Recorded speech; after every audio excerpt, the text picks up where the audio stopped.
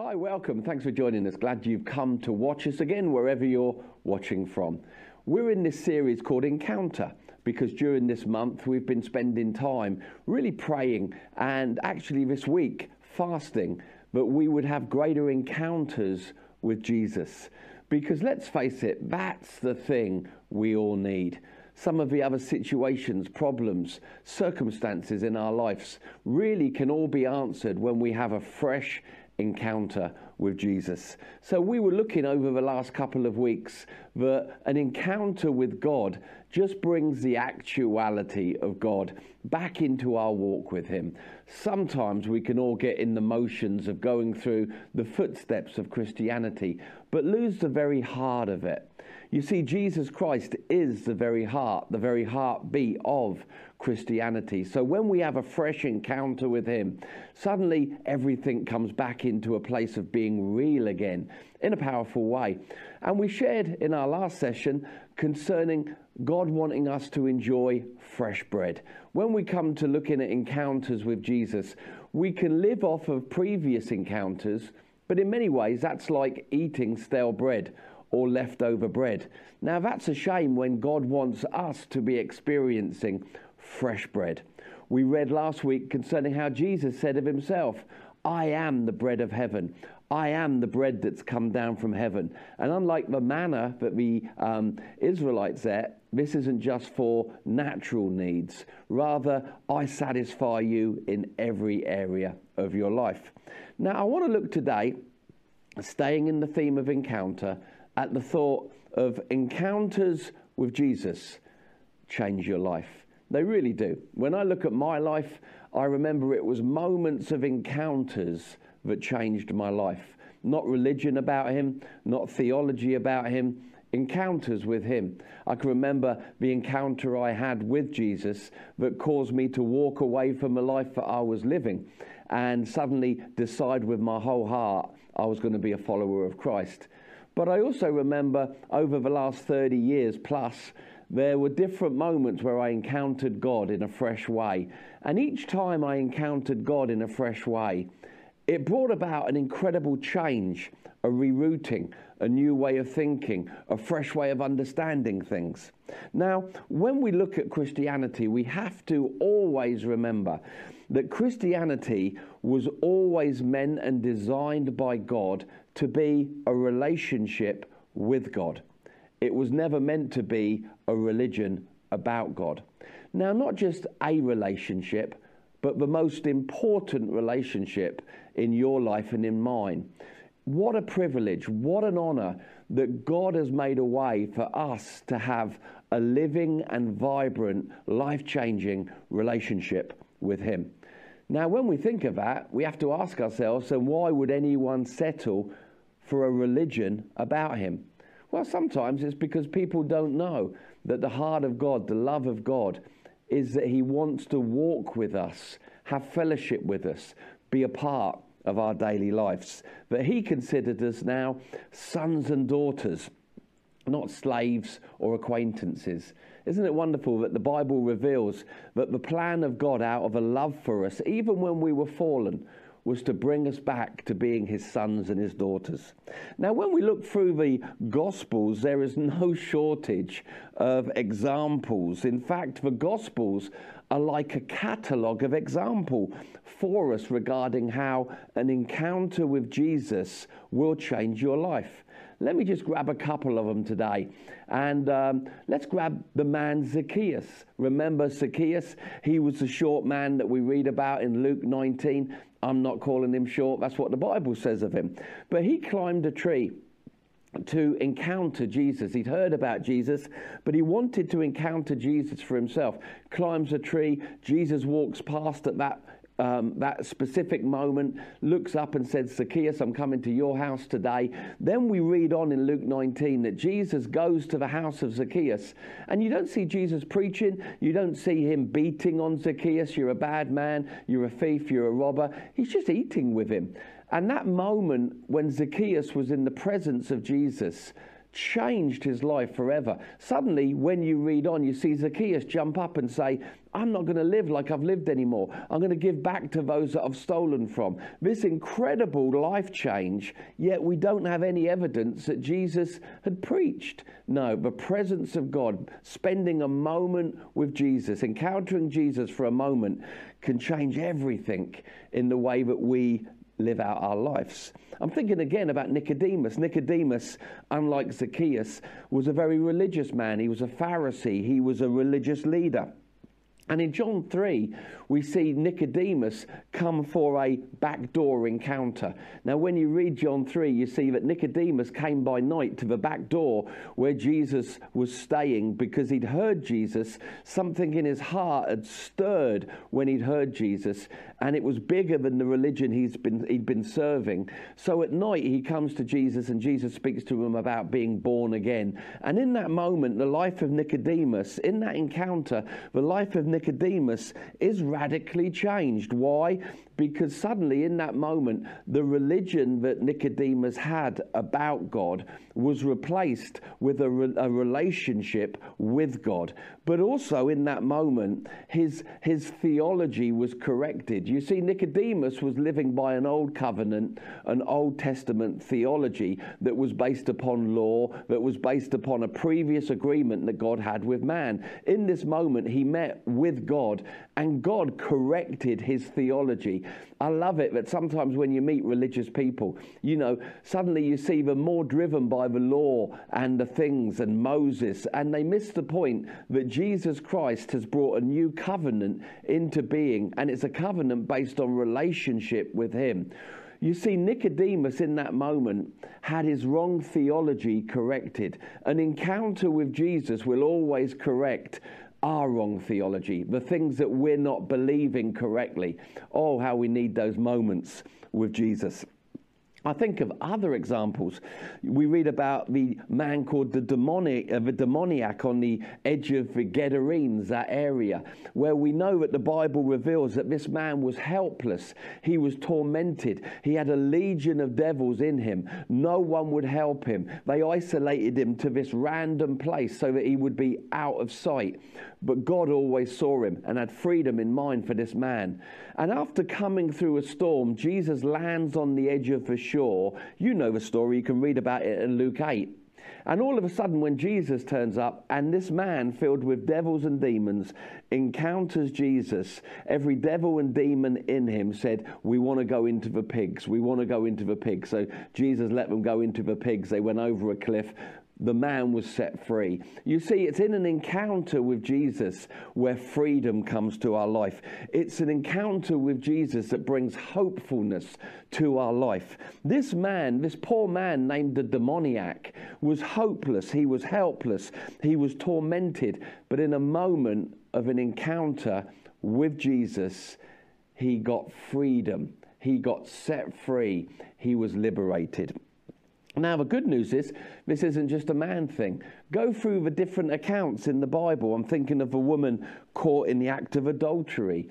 She was going to die. They dragged this woman out of a tent. You read about this in John chapter 8. Again, so many examples of people, everyday people that encountered Jesus. This poor woman had been caught in the act of adultery, which meant there were two people present in the crime that was taking place. The man was released. She was dragged out into the marketplace, fully embarrassed, thrown down on the floor, actually to make a point to Jesus. The religious people wanted to make a point, and they used this poor woman to try and make the point. But what does Jesus do? He steps into that moment of encounter, and instead of allowing people to stone her to death, he releases freedom, and he releases forgiveness, and he releases future. In the hands of the religious, this woman had no future. She'd encountered religion. The consequence was she was going to die. But then suddenly she encounters Jesus. And Jesus, he turns around. He says, okay, I know the law you're trying to test me with. And he turns to the religious leaders and he said, absolutely correct. Let the person without sin throw the first stone. Imagine what that was like for that lady. She's on the floor waiting for the first stone to hit her. Suddenly she hears people walking away. Why? Because religion in that moment encountered the God of grace, the maker of heaven and earth, the Son of God, suddenly brought freedom, forgiveness, and future to this woman. I love that. So many examples. You've got Mary Magdalene. You could go through just the Gospels and just keep on picking out people. But staying with the theme of ladies, I'd like to talk now about one of my favourites, and I'm sure it's one of yours. And that's the encounter that Jesus had with a lady called a Samaritan. She's called a Samaritan woman. And we read about this account in the Gospel of John, chapter 4. Now, I'm going to read through this passage of Scripture today. I know a lot of the times when we turn to the Word of God, we read sentences or a couple of statements. But I want to read this whole storyline because it paints the picture so beautifully itself of this lady encountering Jesus. So if you're watching today and you've got your Bibles with you, just turn to the Gospel of John, and I'm going to start reading from chapter 4. And I'm going to pick up the storyline in verse 4. Okay, here we go. Now, speaking of Jesus, it says, now he had to go through Samaria. So he came to a town in Samaria called Sychar, near the plot of ground Jacob had given to his son Joseph. Jacob's well was there, and Jesus was tired as he was on a journey, and he sat down by the well. It was about noon. It was 12 o'clock in the afternoon. Isn't that interesting? We've spoken previously of the encounter, the life-changing encounter that Jacob had with God that caused him to awaken to a new reality of who God was. Now we see Jesus sitting at the well of Jacob, as it was called. And he's sitting there, he's thirsty. It's not Thursday, he's thirsty. It's 12 o'clock in the afternoon, it's noon. And then it says, when a Samaritan woman came to draw water, Jesus said to her, will you give me a drink? Doesn't seem an unusual request, but it really was, and we'll look at that in a moment. His disciples had gone into the town to buy food, so he's alone at Jacob's well. This woman comes along who's a Samaritan, and he said, will you give me a drink? The Samaritan woman said to him, you are a Jew and I am a Samaritan woman. How can you ask me for a drink? For the Jews did not associate with the Samaritans. Now Jesus responds in verse 10, if you knew the gift of God and who it was that asked you for a drink, you would have asked him and he would have given you living water. This must have intrigued her. What do you mean, living water? What do you mean, I should ask you? Who are you? These must have been the questions going through this lady's head. She didn't realize she was encountering God. She was encountering the Son of God. Sir, the woman said, you have nothing to draw water with, and the well is very, very deep. Where can you get this living water you're talking about? Are you greater than our father Jacob, who gave us the well and drank from it himself, as he did with his sons and his livestock? She's asking really honest questions, saying, you're talking about getting you water. You're a Jew, I'm a Samaritan. You're talking about living waters. You're talking about giving me something greater than what my ancestors gave me. Jesus said, correct. Everyone who drinks from this water, natural water, will be thirsty again.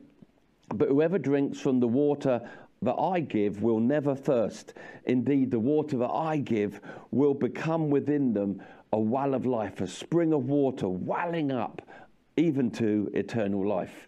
Now stay with me. Verse 15 shows us the response of this woman. The woman said, sir, give me this water that I won't get thirsty anymore. And I don't have to come here anymore to be drawing water. She's still thinking natural water. She's thinking, I've got to come here every day to get water. This guy's offering living water that will be eternal, that will last forever. Me want some of that. He told her, this is interesting. He suddenly says, go call your husband and come back. Now we know later that Jesus was aware of her marital condition. But she answers with an honest heart. Always be honest when you have an encounter with Jesus. She says, I have no husband, she replied. Jesus said to her, you're right when you say you have no husband. The fact is that you've got 5, or you've had 5 husbands, and the man you're currently with is not your husband. What you've said is very true. I love that he got an honest answer from this lady. I've known when I've had moments of encounter with Jesus and he's asked me something but needed an honest answer. There's always a blessing when you don't try to cover stuff up, but you just say, you know God, and you walk in a spirit of truth with him. Now, in verse 19, she then responds, "Sir," the woman said, "I can see that you're a prophet. Our ancestors worshipped on this mountain, but you Jews claim that the place where we must worship in Jerusalem." And this was one of the main divides between a Jew and a Samaritan, was a place that a person should worship. Now, he responds, Jesus said, "Woman, believe me, a time is coming when you will worship the Father neither on this mountain." He said, "You Samaritans worship what you don't know. We worship what we do know, for salvation is from the Jews." Yet then he says, "Yet a time is coming and is now come when true worshippers will worship the Father in spirit and in truth." Now I want to finish up now with what it says in verse 25. The woman said, "I know that the Messiah, called Christ, is coming. When he comes, he will explain everything to us." Then Jesus declared, "I am the one that you're speaking about."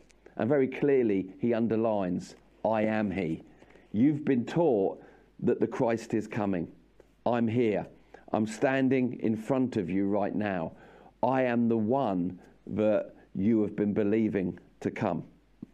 Right, this account is interesting because it shows us Jesus walking and ignoring the divides that men have put in place. Firstly, she should have been disqualified according to man because she was a Samaritan. There were issues between Samaritans and Jews. They had two different places that they believed they needed to worship, and they were, even though they'd come from the same family and lineage, they were now two different types of people. You had a Jew and you had a Samaritan. Jesus was a Jew, she was a Samaritan. Apparently, they shouldn't have been together. Also, she was a woman. Culturally in that time, that was another barrier. He shouldn't really have been having this discourse with this woman. He shouldn't have been speaking to her because she was a Samaritan. But being a Samaritan woman was, again, according to the divides and the cultural barriers of that day, a double whammy of don't do this. But also, she was very much an outcast. Why? As Jesus had got her to explain or to own. She'd had 5 husbands. And she was now on a man, or she was now with a man that wasn't her husband. Now, you say to me, well, why was she an outcast? Well, a lot of those relationships probably would have involved adultery and divorce.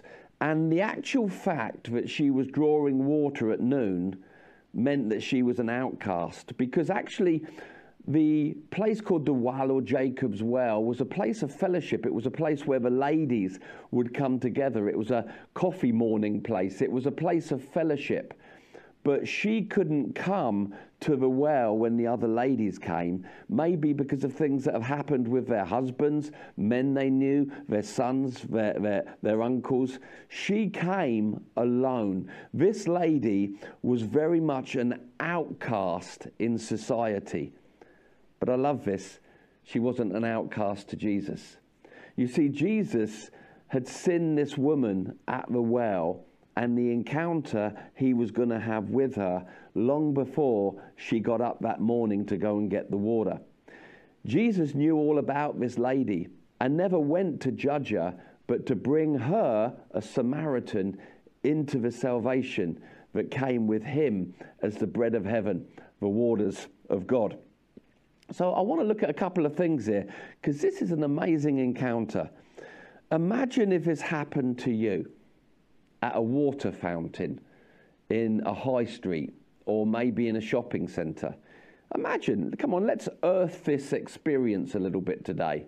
You're standing at a water fountain getting water. Suddenly you turn around and somebody says to you, "Get me a drink." And all of a sudden, that person begins to reveal everything about you, and you know they don't know you. And suddenly they begin to tell you that they've got what you've been looking for. They've got everything that you've been on a life search for, that they can bring you a satisfaction that ticks every box that you've ever wanted ticked. That would be intriguing, wouldn't it? That's exactly what happened to this lady. All of a sudden, her attention is drawn to Jesus in this encounter. Now, all of a sudden, we see again Jesus operate outside of the divides of man. Man had said, this can't happen because she's a Samaritan. Man said, this can't happen because she's a woman. Man had said, this can't happen because of the legacy of relationship in her life. This woman is an outcast.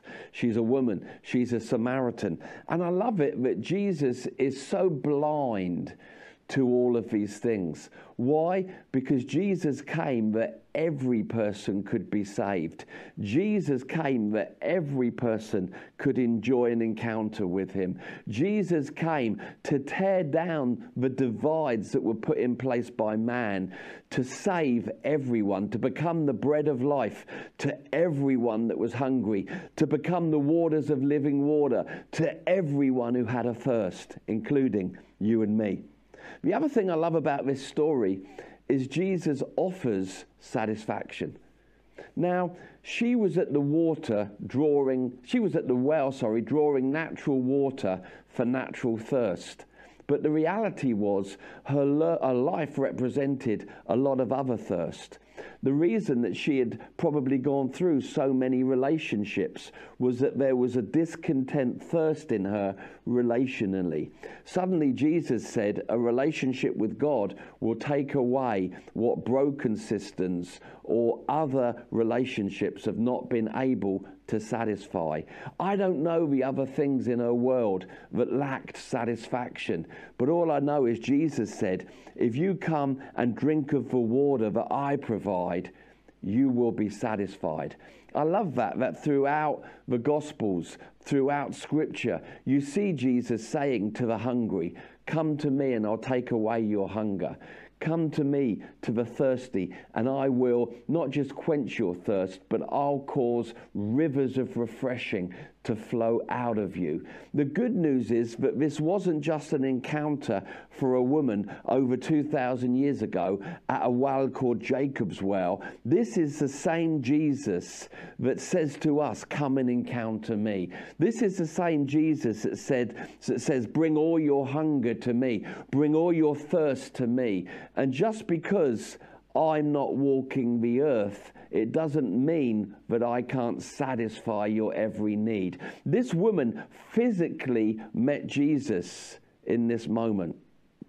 But Jesus Christ is here today for us to spiritually encounter as well, in no lesser deal. In fact, when we encounter Jesus today, we encounter the risen Jesus. You see, this lady encountered Jesus before he died, been buried, rose from the dead and ascended. When we encounter Jesus today, it's not a lesser Jesus. We get to encounter the risen, ascended Christ, to whom nothing is impossible. The last thing I want to draw out of this story, this moment of encounter, is this encounter that this lady had with Jesus revolutionized her life to the degree that the very next thing you see her do, and if you read on in the chapters, if you read on in John 4, you see she runs down to the city or the town or the village and tells everyone about this man that she's met called Jesus. Now, her life is so impacted by her encounter with Jesus, she can't keep it to herself. It says she runs down to the local area where all the people were and just began to tell everyone. And everyone began to say, we want to come and meet this man you're speaking about. She went from being someone that was an outcast to being someone that was straight away an an evangelist, a soul winner, somebody that went and got everyone that she knew and brought them to meet Jesus also. I love it in this story that the disciples had been oblivious to what was happening. And as she's gone down and told everyone about Jesus, that she'd met the Messiah, she'd met the Son of God, she'd met the Christ, they're bringing back food thinking that he needs a snack. Then all of a sudden, they look behind them and they see crowds of people coming to meet Jesus. They hadn't created the crowds. This woman, this outcast previously, this Samaritan that apparently Jesus shouldn't have spoken to, had gone and shared with others the impact of her encounter with Christ. Now people were following her footsteps to meet him also. I love this. I want to encourage you today. Read through the Gospels. See the incredible encounters that people had. Like I said, Nicodemus, Zacchaeus, each of the disciples in that moment when they encountered Jesus and he said to them, "Come and follow me and I will make you." What makes a person leave their family business of fishing, leave being a taxman, for Luke, leave being a doctor? It wasn't religion about God. It was because in a moment they had an encounter with God, an encounter that shook everything they believed, that touched their heart in a way nothing else had touched their heart. For this Samaritan woman, somebody that had brought satisfaction, Jesus brought satisfaction where no other thing could satisfy her. He's the same Jesus. He's the same God. He still steps into our world today and steps in to change everything. You see, like I said at the beginning, it's an encounter with Jesus that changes everything in our life. This week, why don't you take time to keep on coming into his presence? We call that prayer. Come in with a hungry heart that says, "God, I want to encounter you in a fresh way."